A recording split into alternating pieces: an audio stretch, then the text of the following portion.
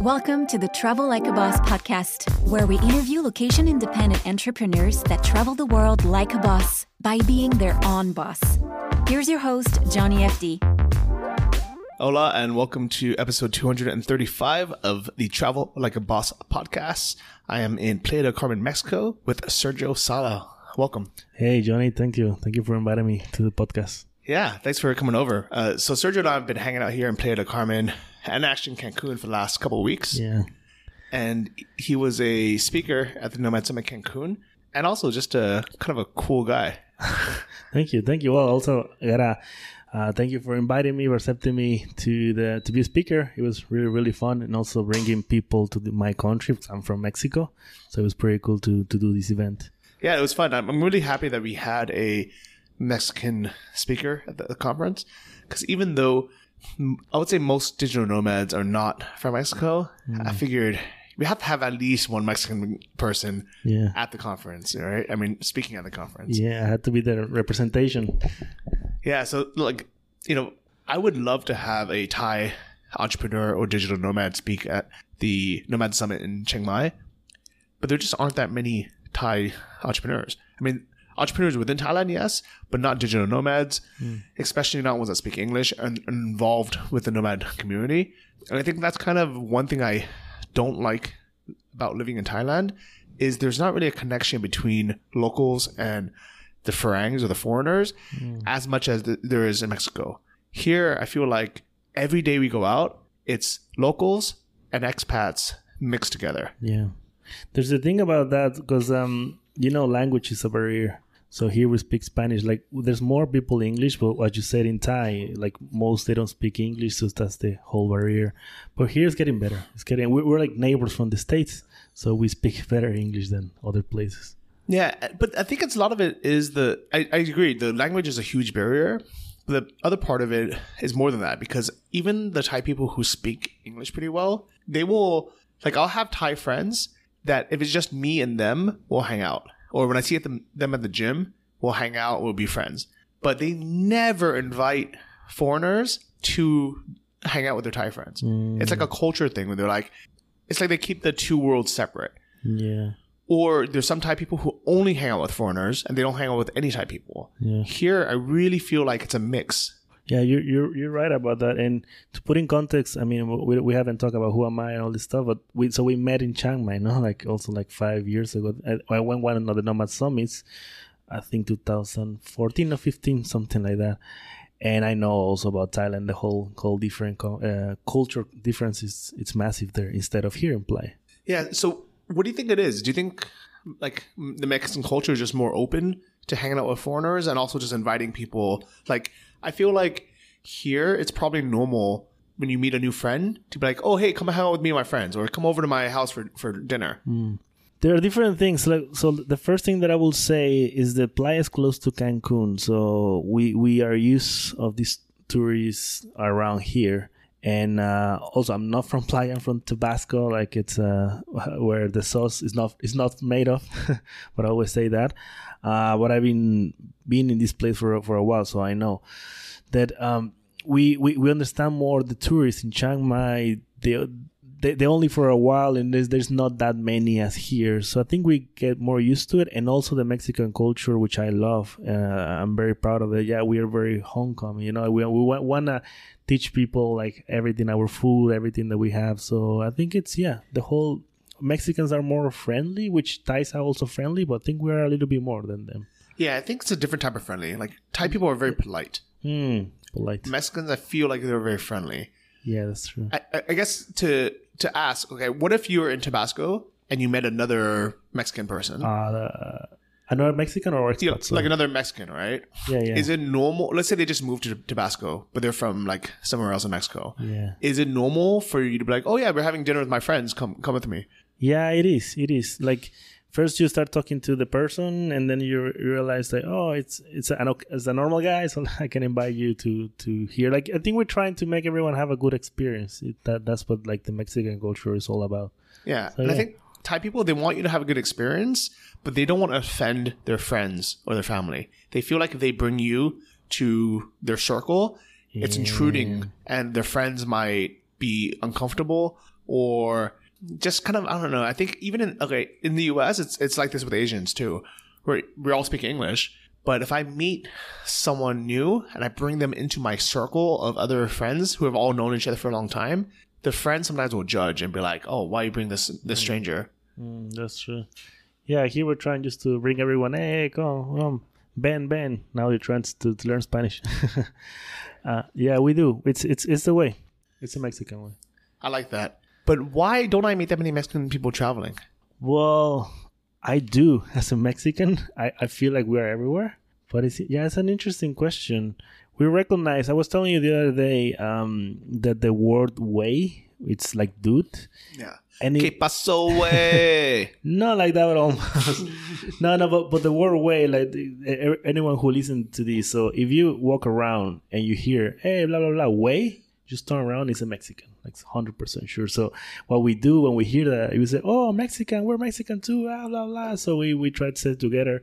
If we go around, example, first time, long time ago, I lived in Italy and most of my friends was a group of Mexicans. But I think because we know how to identify them instead of you, which don't know kind of like the characteristics of each one. I think it's like that. But I feel like we're a lot.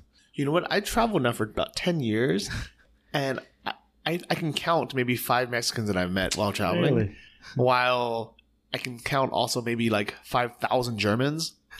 Yeah, Germans are everywhere. I don't know, man. Well, that's interesting. Thailand... There was a few. So let's say Asia, we're not that used to because it's way too far, you know. Yeah, so not everyone wants to travel there. But if you go, well, the States is so close. Yeah, we find them. I think usually also talking about the language, they prefer, you know, Latin America. So if you go Latin America, you're gonna find a lot of them, and Europe. Between Europe and Latin America, that's where Mexicans usually go. So Asia is not that common. Okay, and I think another part of it is, one of my biggest complaints is Mexican food outside of Mexico and, you know, some parts of the US where there's lots of Mexicans. Everywhere else, it sucks. It's my complaint too all the time. Oh, yeah. I guess it must be even harder for you, right? It's horrible. Like every time I travel, the first thing that I miss is the Mexican food, like the authentic one. So hard to find outside of Mexico, huh? I feel like in every other country, you can find good Italian food, French food, you know, burgers, American food. You can even find good Chinese food or Korean food or sushi or Japanese food. Like pretty much everything out there, right? Whether you want some Greek food, you want a shawarma, you want something, you can find it. And it's pretty good. And in fact, I've had like extremely good, you know, Thai food in, you know, some other countries. Like, you know, I've had like really good ramen or sushi in like Chiang Mai, where Japanese people will eat there and they will say, oh, it's the same as Japan. It's just cheaper here, so just stay here. But Mexican food is the one cuisine that I tried in 45 different countries, and I've been disappointed everywhere. There are different things. One of the main situation is that, you know, we are used to Tex-Mex. So for people that know, Tex-Mex is Mexican food base. It's the States American food base of the Mexican one, and that's when they put like the big cream and all the stuff, and that's what most people know. And when you travel, you find most Tex-Mex. Authentic one. There's another thing. I think I told you today also about the corn. You know, whenever the corn gets transported somewhere else, it loses its consistency and its flavor, and it's so different. And one of the main things in the Mexican food is the corn, like tortilla, no? That's what it's made of. So when you get a tortilla somewhere else, it's very different. Yeah, even the flour tortillas are normally not great other places, but it's not the tortillas. I think it's more the seasonings, the way that they cook the meat, definitely the salsas. I was going to say salsas are another thing. So corn, tortillas, salsas, because we here in Mexico, we give a few of them, you know, like the red, the green, and whatever. And other places in the world, they just don't. Yeah, they give you some like El Tapatio or something. Yeah. And it's terrible. Just like, and it's funny because I posted in the Chiang Mai Digital Nomads Facebook group about Mexico and about Playa del Carmen, and just saying like how much I missed Mexican food and how I'm so happy to be here. And that's the one thing that Chiang Mai is missing is good Mexican food. And everybody responded, "Oh, but we have Salsa Kitchen." I was gonna say, oh come on. For me, it's like As a authentic Mexican, can you Salsa Kitchen? Is it authentic? no. No, that's what I was. Every time I went there too, I was like, no, it's just, like everyone was excited. No, let's go to Salsa Kitchen, Mexican food. I'm like, dude, it's not real Mexican food. And I say, everyone, you gotta come to Mexico, and know you yourself that you've been here in Mexico. You now see the difference, right? Yeah. Well, I mean, but to be fair, I've always known what good Mexican food is because there's so many Mexicans in California. You know, if you go to like Chula Vista in San Diego, there are some of the same chains as in Tijuana. Like there's Tacos El Gordo, which I actually think if you put the tacos there compared to the tacos in Playa del Carmen, which is actually not known for the best tacos, it's actually better in San Diego. Okay. But it's almost like comparing, you know, Bentley to a Porsche, you know, they're both good. Yeah. But when you compare Mexican food in, you know, Europe or in Asia, it's like, it's not even a car. It's like they try to make it look the same. Yeah. But the problem is the people cooking it have never actually had real Mexican food before. Then second problem is it's hard to get the ingredients. And then third, you know, like people are just, I guess those are probably the two things is there's not enough Mexicans opening restaurants in other countries. But the Tex-Mex thing, because if you go Salsa Kitchen, and there's another one, I forgot the name. I saw like 3 of them in Chiang Mai. They were just giving you burritos, chimichangas, and all this stuff. That is Tex-Mex. But even if they made good, authentic burritos, I would be okay. I'd be like, okay, this is like good Tex-Mex, all right? Have you eaten burrito here in Playa? You know what? They have them now, but it's actually not even a burrito. It's not what we think of a burrito. It's almost kind of like they fold a slightly bigger tortilla in half. But it's not common. You see, it's not common. It's not an authentic food. But like actually Californians, we don't like Tex-Mex either. Like breakfast burritos in Texas are pretty good, but they put everything with this disgusting queso dip, which is kind of like a nacho cheese. God, man. And it's just not very good. Yeah.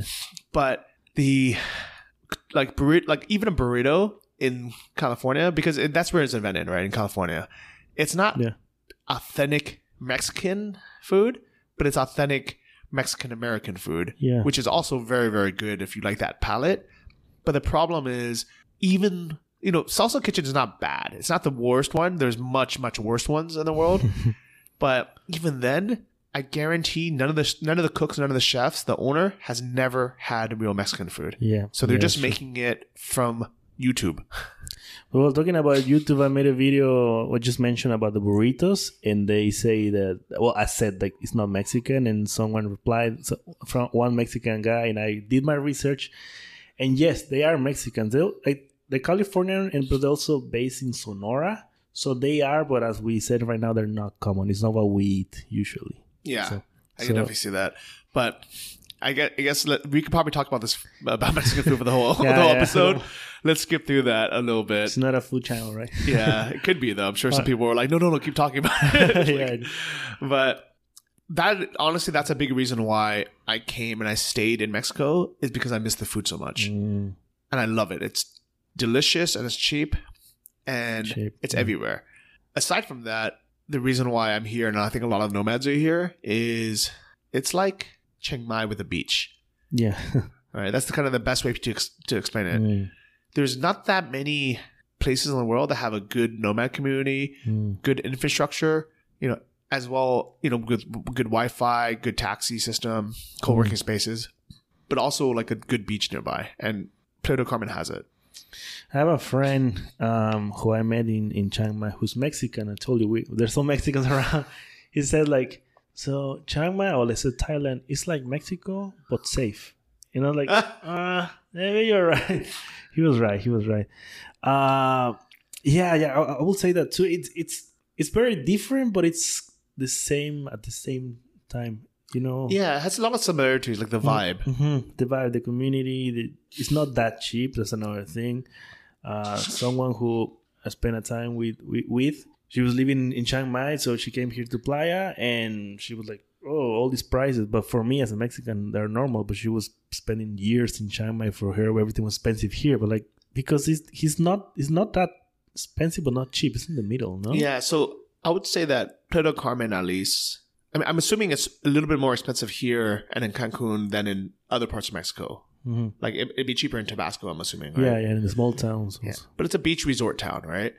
I would say it's definitely cheaper than being near the beach in anywhere in the U.S. Yes. So if you compare it to California Of or course. Florida, Yeah. it's a third of the price or maybe less. It's way cheaper than Barcelona.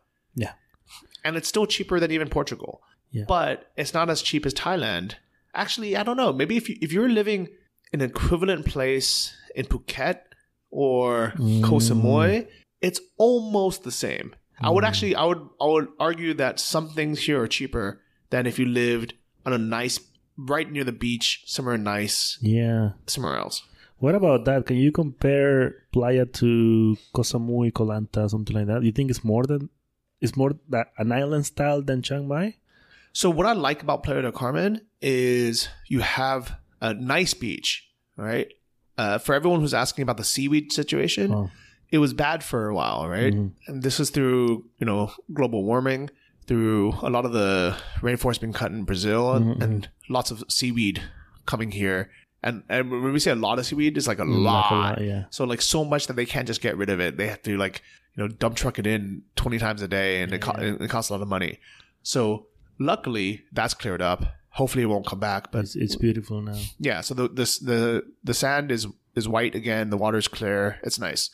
So right on the beach, you have a nice beach. You can swim in it. You can scuba dive. There's stand-up paddleboard. You can stay on the beach. There's massages for $20 an hour. It's nice. Then one block over, you have Fifth Avenue, which is the touristy avenue, which has its pros and cons, right? Yeah. So on the beach, you have the beach, but you also have a bunch of like restaurants and beach bars and nice resorts, which is also nice. It's very expensive. If you want to have a burrito, it's $8. If you want to have a beer, it's probably like $4. But it's nice. You're, on the sand. Fifth Avenue, which is one block up. There's no first, second, third, or fourth. It's confusing. But Fifth Avenue is the next street up. That has all the, touristy restaurants as well as the shopping. So you have like H&M and Zara, but also kind of the nice bars, nice restaurants. And that's expensive too. If you go out to eat, it's going to cost you $15. I think that's cool. So Fifth Avenue is very interesting. I also been thinking about it, how I'm gonna explain to my audience like what is Fifth Avenue, because it's a mix of everything. It's so you have the fancy restaurants, but also like a few ones. But most are fancy, but that's where everyone is. That's like, it connects everyone. Yeah. So when I first heard about it, I assumed it was just a tourist trap that locals would never go there, but they do. They don't eat there all the time because it's expensive. But when if they want a nice meal, that's where the nice restaurants are. Yeah, exactly. And if they want to go out to a nice bar and dress up, that's where they are. So locals do go there. Yeah. It just also happens to be where all the tourists go because it's the nicest area. Then I show you this bar where we brought all the Nomad Summit attendees. Senzi is just in front of the beach. Yeah, and we have all those styles too, just next to Fifth Avenue, which is pretty cool. Yeah, so I do like it. And there were some cheaper places too, right? Like, as you mentioned, there's random local places, but there's also the 21 peso place. Oh, yeah. Yeah, the Chapultepec, something. It's very cheap. And the place looks nice, It kind of looks fancy, but you go there, it's 21 pesos. Yeah, which is is $1. $1.05, $1.10. Something like that. And guys, muchachos, everything is 21 pesos, which means for €1 or, $1.05, you can have shots of tequila or mezcal or brandy or scotch or whatever you want. You can have beers, and full-size beers too, not those like Corona-Anitas. You can have ice cold beers. You can have mixed drinks. You can have a margarita or a daiquiri. You can have whatever food you want. Everything's $1. It's crazy, right? It's like almost impossible to spend more than $10 while you're there, and you can have a great night. And they have tacos too for $1 or whatever. Yeah. Yeah, it's pretty cool. And it's right on Fifth Ave, and there's 3 of them within 4 blocks of each other. And then the other block beside Fifth, we have the 10th, which has like cheaper prices than the Fifth. So it's like it's for everyone. That's a pretty cool thing. Yeah. And Fifth Avenue is long. We also have to think It's about really long. It's like a few miles long. Yeah. And so I guess the way to describe Playa del Carmen is you have the beach, you have the expensive road, you have a cheaper road, and then it gets cheaper and cheaper as you go further up. And it's not that far. Like everywhere you can walk to within 10 minutes. Or we get the bikes as we. So today we just got BC Playa, which is $20 for a whole year of bike rentals. They have stations every other block. Yeah. And it's fantastic. Cool. Yeah, that's what I like. It's getting easier to move around. Yeah. Well, we don't rent scooters like in Thailand, no? In Chiang Mai. But yeah, because with bikes you can go, and taxis they're also very cheap, usually $2 to go anywhere. Yeah, so with the taxis, at first before I came, I was very upset that there was no Uber. Yeah, I know. It used to. Yeah. I wish there was. I wish they didn't, kick him out, the local kind of taxi mafia. Yeah, it's crazy. And hopefully they come back. But to be fair, the taxis here are actually not bad. I think it's fine. I don't think it's an issue. The only time it's an issue is when you first arrive and you either don't know the prices and get overcharged, or I guess also if you don't speak any Spanish and you can't say that where you want to go, or if you take the taxis at the taxi stands, especially near the bus station, where the flat rate is 100 pesos, which is $4, which actually isn't even that much. It's just 3 times the price as it should be. Yeah, you just gotta know all those things, all these tips to have better prices. But I was gonna ask you too, now that you said it. So you, as a digital nomad / tourist, first time in Playa, what about the language? How do you feel with that? So luckily, I've taken a little bit of Spanish. My Spanish is not very good, but I can kind of communicate what I want. And now with Google Translate on your phone, it hasn't been an issue at all. But do you think you need it to come here? I think it depends. If you stay on Fifth Ave, where all the tourists are, you don't need it at all. Yeah. I think you can get by never speaking a word of Spanish. You'll be okay. Yeah. I think on 10th Avenue, you need half and half. And then if you go further away, then by the time you get to 30th Avenue, which is only 5-6 blocks from the beach where I live, it's 100% Spanish. Yeah, it's all in Spanish. Yeah. So my Spanish is not very good, as Sergio can attest to. But it's okay. It's okay. Like the fact that I can tell the taxi driver, 30 con 4 por favor. All right. Yeah. They understand, he wants to go to 30th and 4th. Okay. And then, I can say like, yo quiero 4 tacos. And even though my grammar is wrong, they understand. Yeah. The message gets sent. So that's cool. Yeah. That's what the debate that I had the other thing about English, Spanish. But I think even for Americans, I think it's good because if they travel, they only keep speaking English. They should learn another language. And I think Spanish is a good one to learn. Yeah. Spanish is the easiest language to learn as a native English speaker. And it's spoken a lot in a lot of countries. And it's very useful. Yeah. All of South America, all of Central America, besides maybe Brazil. And then a lot of, I guess just Spain. But in Spain. No, but it's massive. Like, I think it's the second most spoken language right now. Yeah, maybe. Well, at least it's the second most useful. All right. Yeah. Right. It doesn't matter if more people technically speak Chinese, because unless you want to go to China or maybe Taiwan or Hong Kong or something, you're not going to speak it. You're not going to speak Chinese to anyone in Europe or in South America. And I speak it. I never use it. Oh, wow. Except for to yell at Chinese tourists when they're being rude. You speak like fluent? Yeah, I speak, yeah. Oh, I didn't know. But I never use it, so nobody even knows. It almost doesn't matter. Yeah. I think the most useful languages are English for sure, 100%. Yeah, English is the one. Then Spanish. And then it just depends on where you want to travel to. Mm-hmm. If you really want to go to Brazil and Portugal, then Portuguese. If you really want to go... I don't know. Yeah, no. Screw the French. I like the French accent, but yeah. It's not for me, I really want to go to the former USSR countries, Eastern Europe, so I'm learning Russian. And for me, it's more useful than Chinese. Yeah, you're right. Talking about that area, like Georgia, it's close to, not the same. What about that Georgia compared to Playa or Chiang Mai on prices? Which one is cheaper? So it all depends on how you live. If you want to live like a true local, as in you live in a small studio apartment. So you have no kitchen, maybe not a flat screen TV. You just have bed, bathroom, local. Maybe you're not in the city center. You have to like commute, come in 10 minutes to the city center. You want to eat only local food. You never want to eat, you never want to have like Western style food. And you don't drink wine. You're not drinking that much alcohol. You're not eating cheese or bread. Then Thailand and Chiang Mai is by far the cheapest place you can go. Yeah. You can I lived off of $500 to $600 a month, and I had a decent life. I lived like a local. It's not very possible to do that here in Playa del Carmen, unless you have a roommate and you live in a family, you live really far, because just the rent alone is going to be $300-$400, even if you live a little bit outside the center. Yeah. Well, it's changed a lot.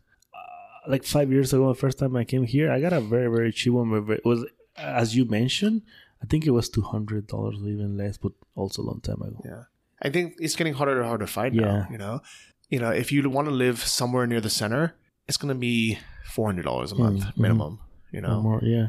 And this one's around 30th Avenue. Yeah, it's less than that. Yeah, this one's $550. Maybe it's cheaper if I took a year lease, but it just, it's not like Thailand cheap, right? And it was Airbnb, right? Yeah. Yeah, that's the thing. That's what we use. I mean, if you speak Spanish, then you can like kind of talk to the owners and get a deal. But yeah, it's not that common too. Yeah. So Thailand, like you can get a place for $200 a month, right?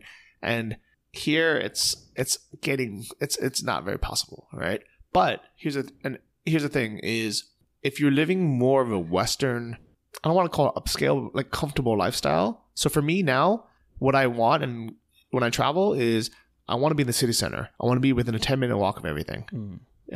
My life quality is that much better to meet friends, to go out, to, go places, just, meet up. If you live outside, you either have to deal with the hassle of commuting in or you just end up not going out as much. You just stay home. Yeah. And people, they trick themselves, they lie to themselves and say, oh, no, I'll just take a taxi or I'll drive. It's not that far. It's only 10 minutes. But every time I talk to them, I'm like, hey, you want to meet up for dinner? They're like, oh, I don't know. It's kind of far. I just came back. And it's like you're missing out on life. Like, why? Like, if you want to just stay home in Michigan. I know.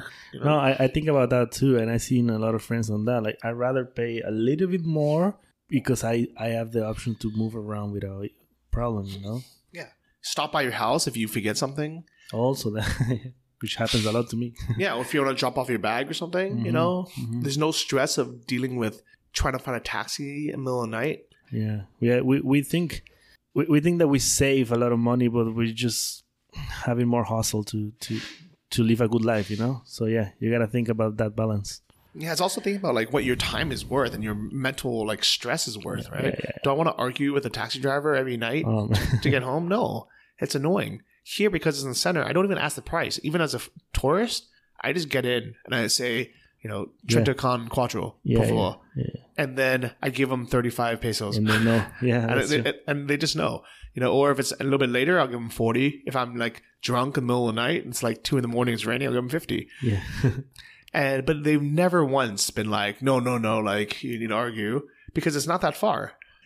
But then in the ranking, okay, I was saying about the prices of Mexico on a Playa, Georgia, and Chiang Mai. So what's the ranking? If you're living in the center and you want to have a 1-bedroom apartment with a separate living room, a couch, a flat screen TV, a kitchen, and you want to eat Western food, at least sometimes, maybe not every meal, because I like local food, right? But I want to be able to eat Western food, time to time. A few times a week or something. Yeah. I want to have beers. I want to have some drinks or cocktails. Nothing crazy, but I want to just enjoy myself. I want to have like some cheese or some bread once in a while, kind of more like Western style food.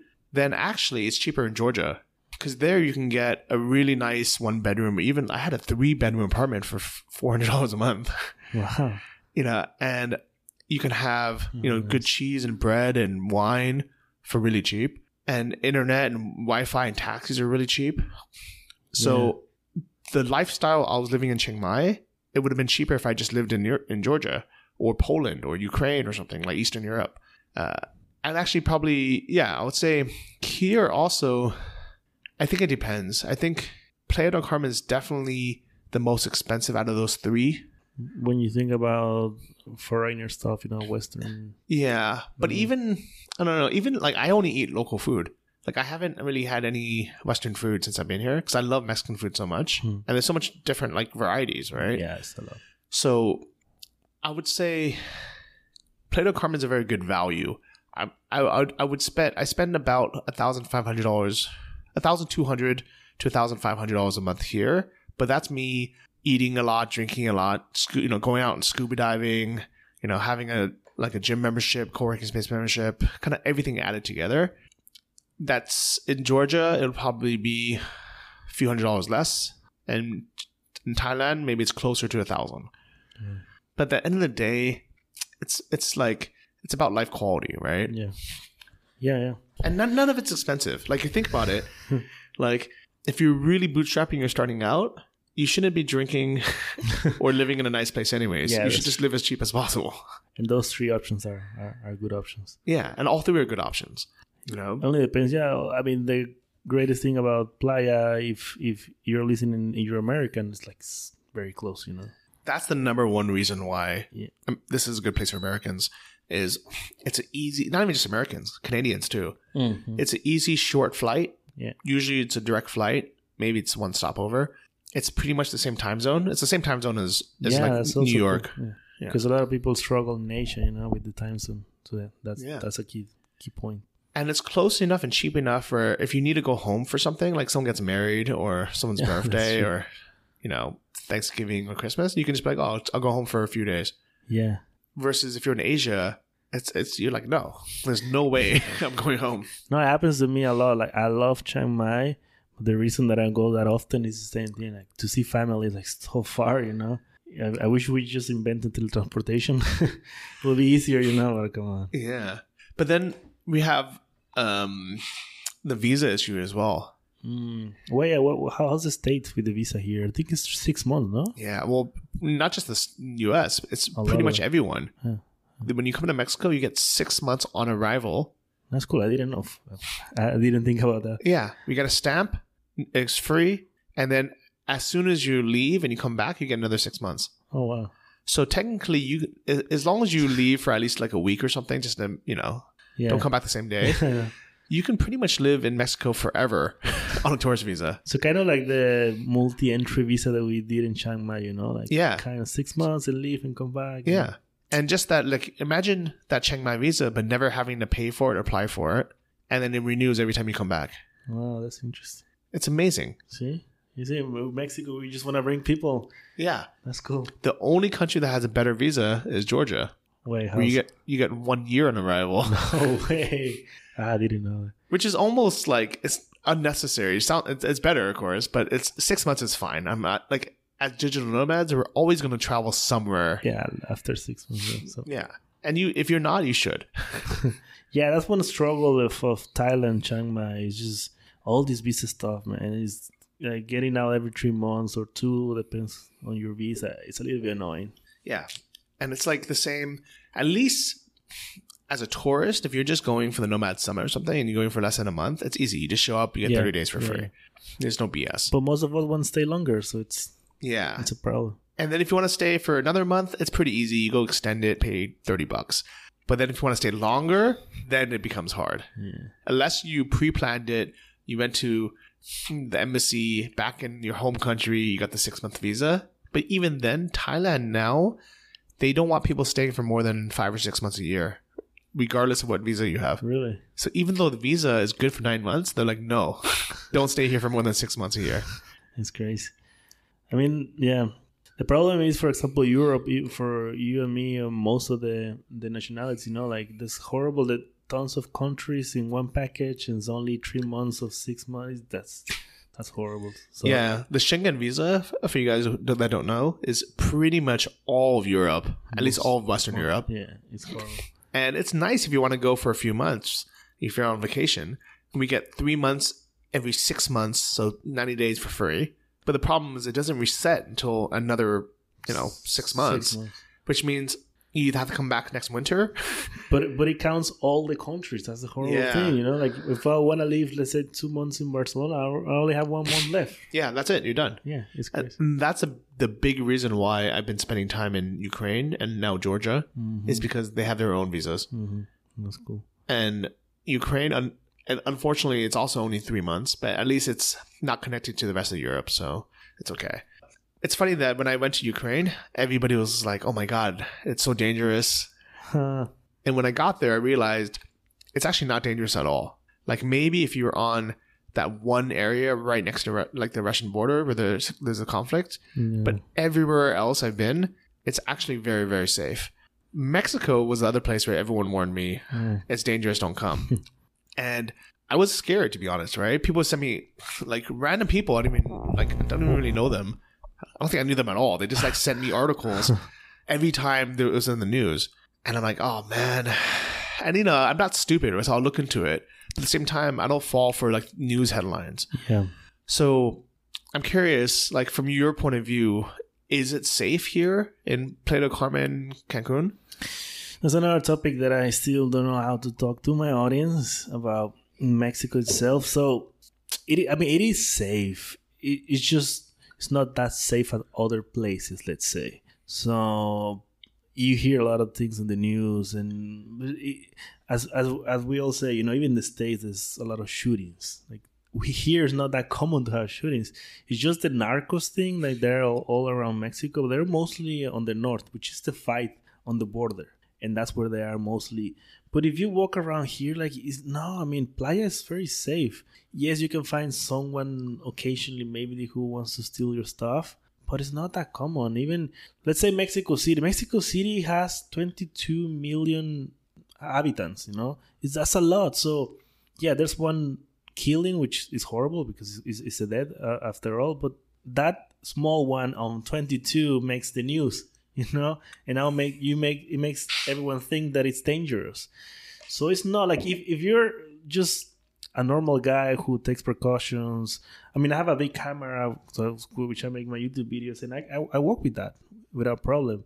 I will be a little bit worried at night only, Like I'll be, maybe if someone see this camera, I will try to take it. But if I'm in Fifth Avenue, it's totally fine. But if I go to the 30, which is like a less people walking around, that will be a little bit more sketchy. But it is not. I don't know how to explain. Like it's safe if you have common sense. I will say that. What do you think? I think the exact same thing. So what you have to, the only thing the news is good for, what you should worry about is when something becomes so common that the news stops reporting about it. Right now, it's very easy for them to get clicks and get viewers anytime they talk about a murder in Mexico. As soon as there's one, especially if it involves a tourist or it's near the tourist area or anything to like remotely, be like, they even go as far as saying like, there's, like murders in Soledad, yeah. Which around Playa. Which is then they will say like, which is the area where the tourists are. And then I looked at it, I was like, this Soledad is a big area. Yeah. It's like saying there was murders like somewhere in Western Europe. It's like a big area, but they just, and I read more and they're like, oh yeah, no tourists are involved. And I'm like, why did you put in the headline, murders in the tourist area? Yeah. It's just to get clicks. Yeah. So here's the thing is, I value my life. I hope you guys listening to this realize that I'm not stupid. I love my life. Yeah. And I would not put myself in a dangerous situation just to be in a dangerous situation if the rewards are not high enough or the risk is too high. I've traveled a lot and I'd like to think I have a pretty good head on my shoulders. If it was truly dangerous, I would not be here. Yeah. There are places in the world where I choose not to go. A lot of places in Africa, even including South Africa, which I really like. When I was there, I was like, you know what? The danger level of me getting killed or robbed is actually pretty high. And it's not just like some made up statistic. Like, you don't see it in the news. Like, nobody's talking about like, oh, murder in South Africa, because it would happen like every freaking hour. There'd be a headline, you know, in places that are currently at war in the Middle East. Like, I just don't go to those places because I'm like, why should I go? Just to be different or like be a pioneer or be, you know, just be like, oh, it's so cool. Like, I'm the only tourist here. The fact is, there are 52 million tourists a year in Mexico just from the US. That's great. That's hundreds of millions of tourists from other places. Yeah.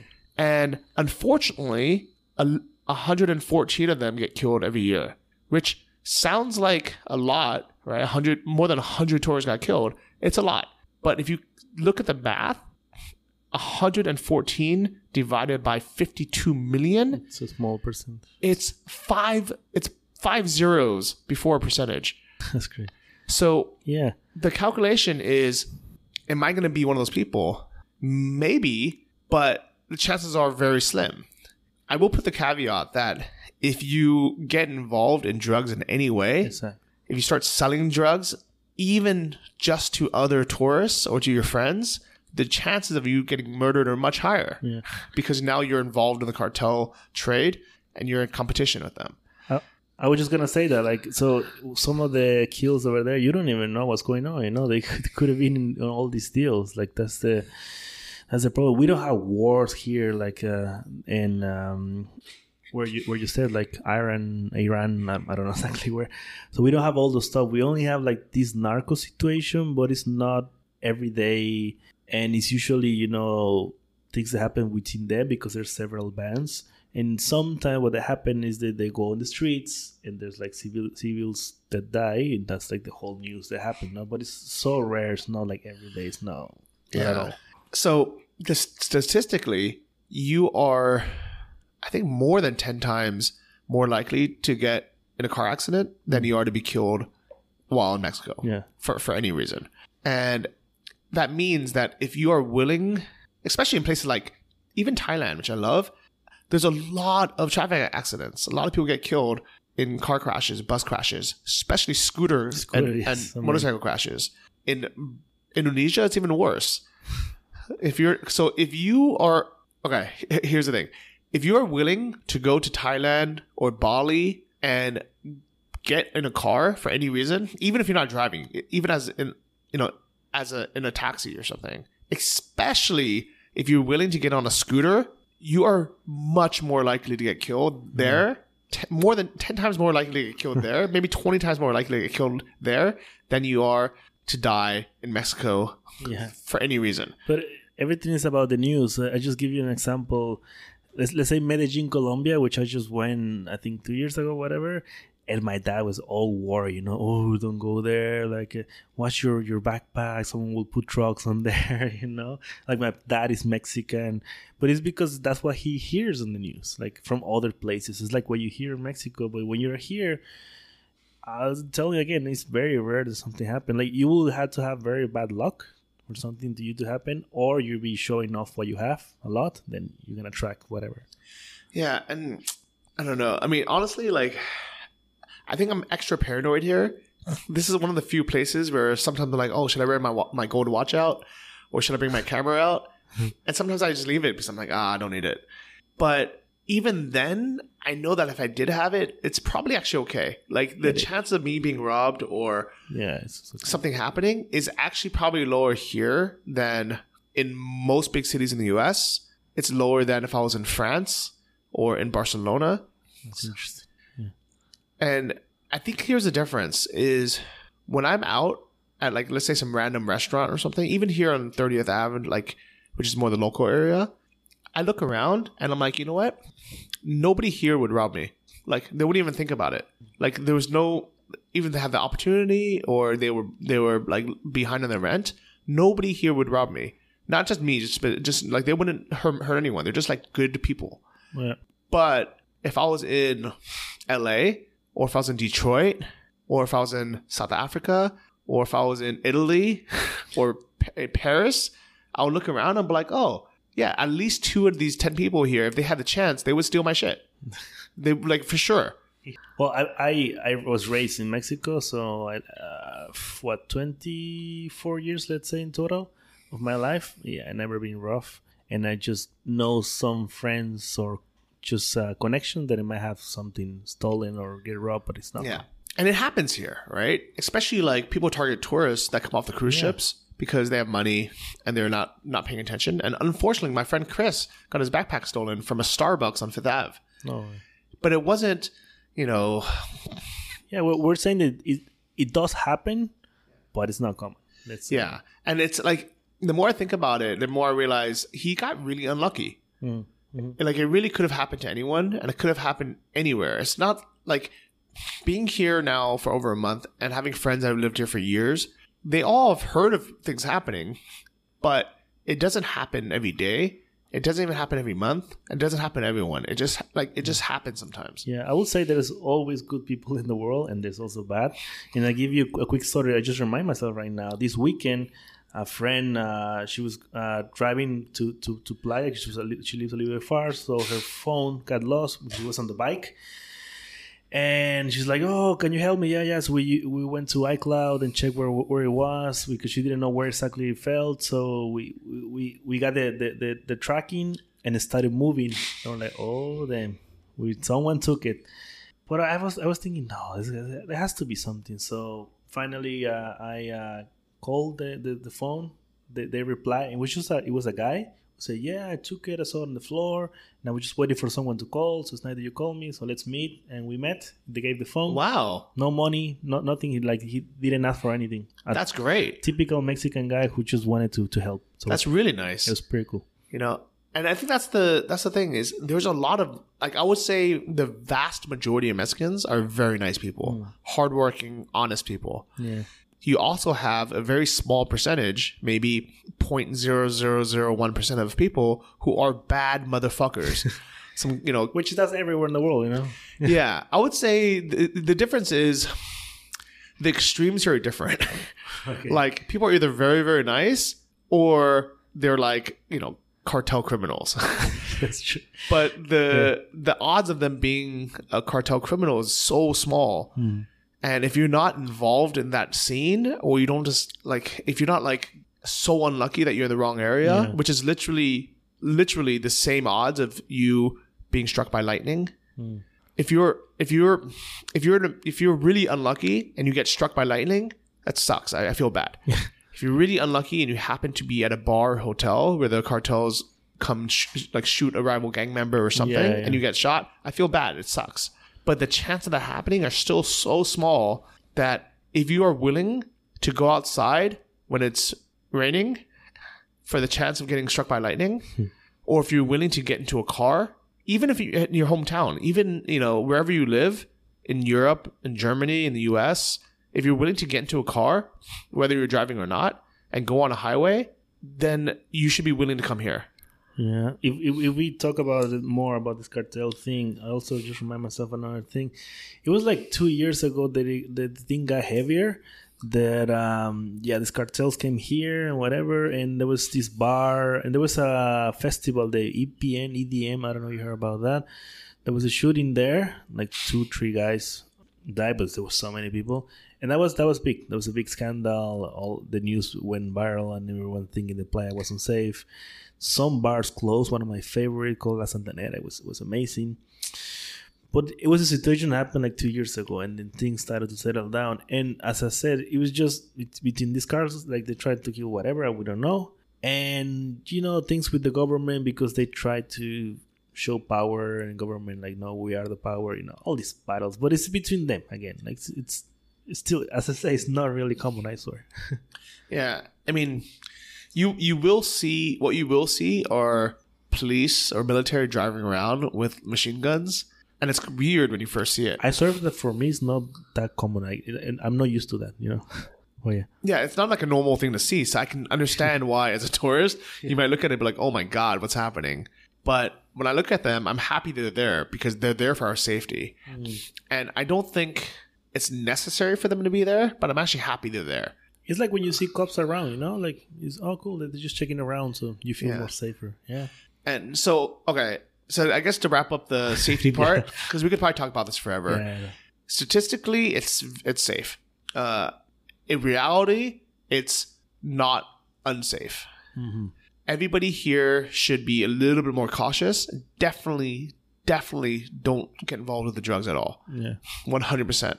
And then I would say, as far as like non-violent crime, like petty crime, getting pickpocketed or robbed or something, I think it's actually lower here than for sure Barcelona or Paris.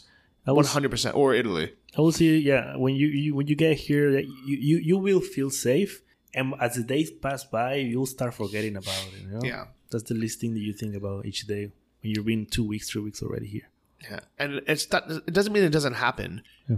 You know, unfortunately, it sucks. You know, it happened to my friend, but his bag could have got stolen in Italy, and nobody would be like, "Oh, you know, don't go to Italy, or don't go to Barcelona." You know, and. But if you're scared, you're gonna miss out tacos. Oh my god, playa, man, everything. Yeah. At the end of the day, for me, it's like risk versus reward, right? Where the rewards are so high and the risk is so low that I'm just gonna go. I'm gonna enjoy myself. I'm not gonna be stupid. Just like I'm not gonna be stupid enough to drive drunk with no helmet in Bali. Yeah, but. You know, I'm still going to enjoy myself. So you only visited this time Playa, right? You didn't check other I've been cities? To like Rosarito, I'm in Tijuana. Which one you say? Rosarito? I don't know. Kind of near Tijuana. It's all in Baja. Okay, I don't know. So I've been there a lot because it's close to California. Well, Mexico City? No. It's my first time. Telling you, man. I want to go. I want to go for the Al Pastor. The tacos, the real tacos are there. There's so many options there. Yeah. I've been watching Taco Chronicles on Netflix. I heard about it. It's good. Everybody should watch that, and then you'll be so hungry. You'll be like, "Oh, I need to go to Mexico." Yeah, I know. So you've been to a lot of places, right? So you grew up in Tabasco. Yeah. When did you start traveling? Born and raised in Tabasco, like the sauce. I always say that. I studied a career in Puebla. I studied architecture. And my first ever travel was through my university. They have like a students change, and I apply, and I got accepted to Italy. I live in Turin, and it was more the original plan was 6 months, but I extended for a year and a half. It was my first time outside of Mexico. I always feel like this Sergio before and after the experience. Travel around Europe, saw like how cheap it was to fly over there, Ryanair, and all the stuff. So I realized that the travel bug bit me, to say. I came back, finished the career in Puebla, I'm officially an architect, and then I was gonna start. Well, I started a studio in Querétaro. I saw myself an architect, but things happened, and the studio didn't succeed at all after a year. And so I just came back to Tabasco. I'm like, well, what should I do now? But all these years, ever since I was 14 years old, I learned to code because I love machine gun, pump it up. I created my first website. So I was doing websites just a hobby. That's when I realized, well, maybe I can be a freelance, right? We're talking about 2013, 14, a long time ago. So that's when I realized that I just needed a laptop to be anywhere. And I said, man, let's travel. So since then, where else have you been? Since there, I've been to many places. The first place was Peru, Lima. There's this organization called IESEC. I don't know if you heard about it. It's like a youth organization that they give you two options, like an internship or like a social project. So I applied for social. So they give you a place to stay with a local family. It was pretty cool. But if you want to work or create your own business, you won't have time, But for me, I said I was starting. I needed something like they gave me everything. So I was like half time on the social project and the other part working on my stuff. So it was cool. I spent 3 months there. And then I realized that, I wanted more. I think Playa was like one of maybe the second place that I went. And in Playa, like 5 years ago, I went to Nest. It was the first co-working in Playa. And it was a different building than the one that you know now. Okay. And a guy next to me, I think his name is Eric. He just, are you a digital nomad? I'm like, what? What is that? And that's when I officially became a digital nomad. And I've been traveling many places now. Chiang Mai was one of the places that I wanted to go because everyone's saying go to Chiang Mai, and I love Buddhism, so I was like, Thailand has to be my place. So I was already used, Europe, Lima, Costa Rica, the States. Also, my first time in the States, Fargo, North Dakota. Wow, yeah. And everyone asked me why, Yeah. There was a conference there. It was called the Misfit. It was amazing. It was only 2 times. I went 2 times, but it's not there anymore. Well, what type of conference was it? So it's really hard to explain, but it's like a creative. Okay. It was small. There were many cool people. The Minimalists. You heard about the Yeah. Minimalists? So they're my friends because I met them there. Oh, cool. It was just like 80 people, so we met everyone. And Minimalist, Jason Suk, like a few cool people. Okay. Jonathan Fields, whatever. And it was pretty cool. Then after Fargo, I always wanted to go to New York. It was my dream. So I flew to there, and it was also, I love New York. It's one of the greatest places, I think. It made me realize like what is for me the States, and I fell in love. And then I flew to Portland, Oregon. There was another conference called World Domination Summit by Chris Guillebeau. You know the guy or no? But I've heard of WDS. It's a cool. Great name. Yeah. But it's the last one next year, so because they've already dominated the world. Yeah, exactly. So that was my first place in the States. And I think after that, I went straight to Chiang Mai. Okay. And Chiang Mai just makes you... I like it, but it's just so nice that you just want to stay. So for me, it was almost a year. Wow, or nice. more in there. Like back and forth, going back to see the family and going again. I was going to stay. I was falling in love from Chiang Mai. I got the multi-entry, was going to apply to stay the 9 months, the whole trip. I was staying 9 months. But there was everything happened for a reason. I was invited to speak in the DNEX in Buenos Aires, which is the Spanish version of the DNEX. I don't think it's still there. And they paid me the ticket.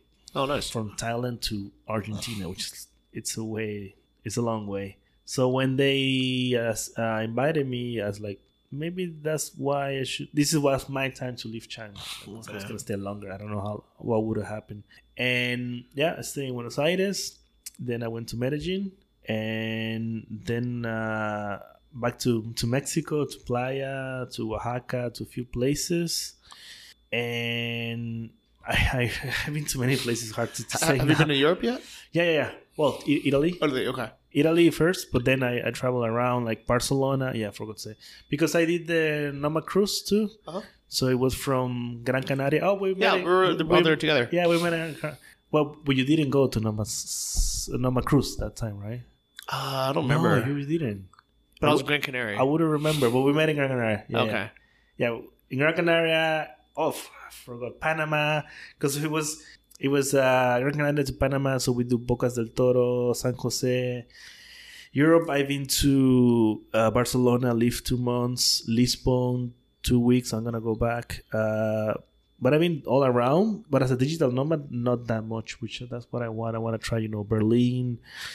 Next year, I want to try Kiev, Georgia, all these places, Bansko with Matthias that I met him the road trip. So, man, there's many places that I want to see.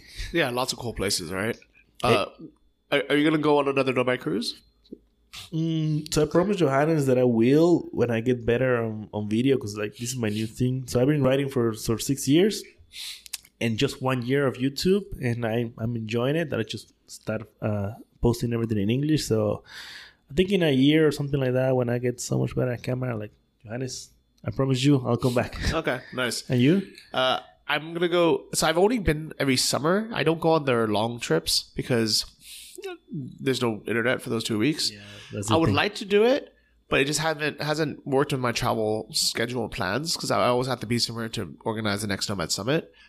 But I like the summer ones because they're a little bit shorter. They're in Europe, which I want to be in anyways, and they stop every other day, which is nice. I think it's kind of like a nice balance. So I don't know when or where it's going to be summer 2020, but I'll probably go on it because I really like it. So you done a few or just the one that I've done two. Oh, two. Yeah, I've done one from summer to Athens to Greece, and then another one just from, I think, Gran Canaria to Lisbon. One thing that I don't personally like is, to fly to the place so you can go to the cruise. Like, I'd rather plan it before or be close so I can try the cruise. I think the smart thing is if you could spend a few months in that area first, enjoy it, go on the cruise, and then spend a few months in the next place. That's the best. Yeah. But I think a lot of nomads, they're so afraid of missing out that they don't want to plan ahead. And the best thing that I started doing the last year is I started planning my entire year in advance. And I'm going to do a recap on my blog about what actually changed or what stayed the same. But pretty much all of it stayed the same. And what that allowed me to do was save a lot of money on flights by booking ahead of time instead of last minute.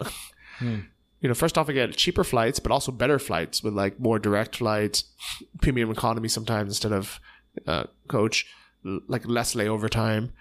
But it also let me book better Airbnbs because instead of having like very low selection last minute, sometimes I book it like 3-4 months in advance. And it's cheaper.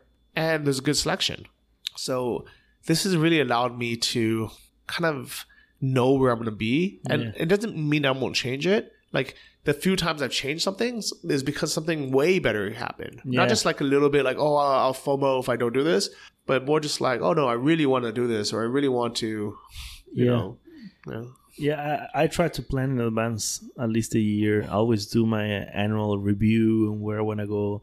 And I try to book everything in advance because if not, like last minute, everything's so pricey. I wish Airbnb would have better monthly refund policies because it doesn't make sense if you book something for a whole month, 7 months out, and like they should 3 months out you want to cancel or change it. Like if they take 100%, that's stupid. Yeah, I think it's a really bad customer service and experience on Airbnb's part, and it discourages monthly rentals. Yeah. So I hope that Airbnb either changes that policy or a competitor comes in where they only do monthly rentals with a better refund policy. That'll be interesting. There's a few, people doing digital nomad sites for booking, but still they're too small. There's not enough inventory. It's hard. It's like there's a big hole in the market, I think. So whoever's listening, if you want a business idea, it's going to be hard, but it'll be worth it. We're waiting for that. Yeah, we are. Have you tried co-livings? Yes and no. Let me think. I've definitely been involved with some co-living. I don't know if I've actually lived in any co-living spaces for more than like a few days or something. Would you try it? Yeah. It depends. I think the biggest problem with co-living is usually it's way more expensive than if I just booked it myself. I was going to say that, yeah. I think what they need to do is make it competitive where, like, of course it's a business that needs to make money, but if they charged, 50% more than what I can just get on my own, like, why would I pay it, Like, unless they're giving me 50% more value, which normally they're not. It's like you pay for the community. I mean, it's good and bad. I don't know. I had one in Montreal right now. It was nice. But I could get it cheaper if I got my own place, but there was already community. It was pretty cool.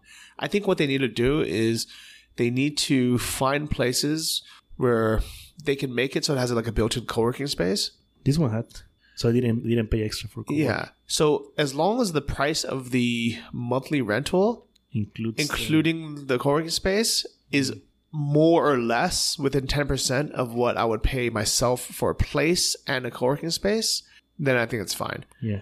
But if it's going to be way more expensive, then I'm like, no, like it's not worth it. Yeah. Well, I was just curious. Because the way that you travel, I think it's not that useful for you to try the co-livings, I think. Yeah, I don't know. I mean, it's complicated, Like I think there's a lot. It's a young industry for us. Yeah. But I think a lot of things are going to happen. Yeah, I'm excited for what's just as you said, John. There's so many things showing up and businesses, and it's a good opportunity for anyone. And I think it's not just for digital nomads. I think more and more people want to travel this way and have more flexibility. The days of needing to sign a 1-year contract for everything, like for your gym membership, for your phone, for internet, for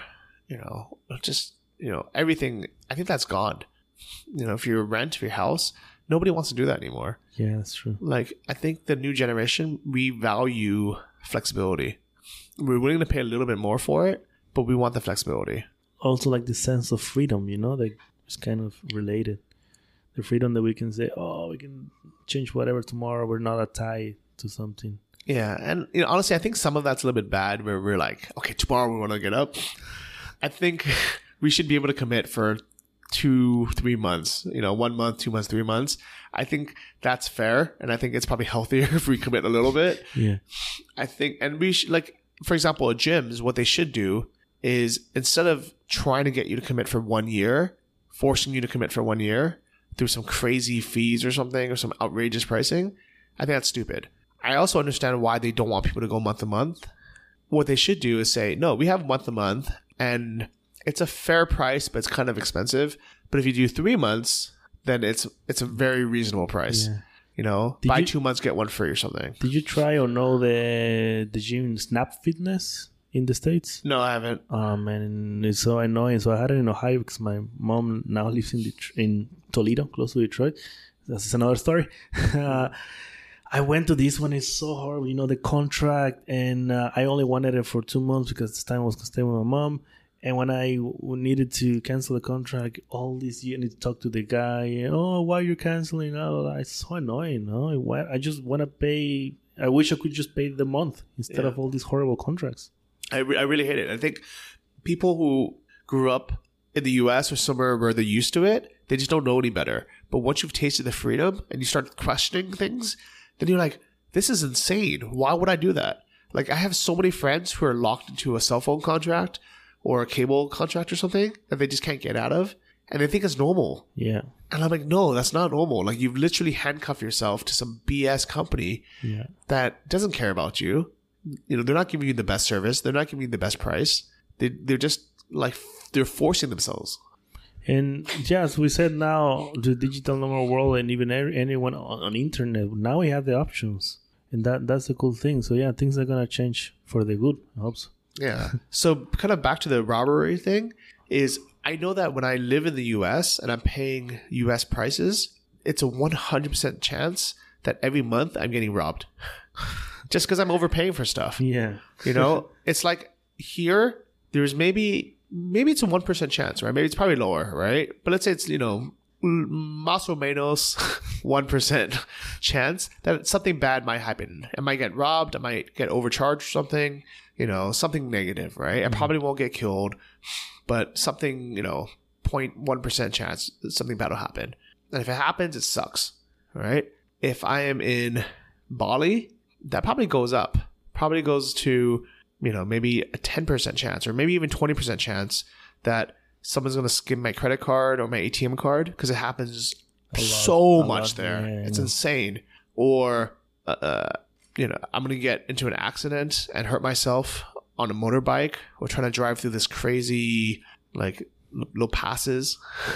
Or, something bad will happen. It's probably like a 10-20% chance. People just don't really think about it or talk about it. They're like, oh, it sucks. They got a motorbike accident. Like, they're surprised. It happens so much. And in the US, it's 100% chance that I'm going to get robbed legally by overpaying for stuff. I know. So for me, it's not an emotional thing. I know it's more emotional to know that there's a 0.00001% chance of getting beheaded here in Mexico as a tourist. Yeah. When there's a 0% chance of me being beheaded as a tourist in Thailand or in Switzerland or in the US.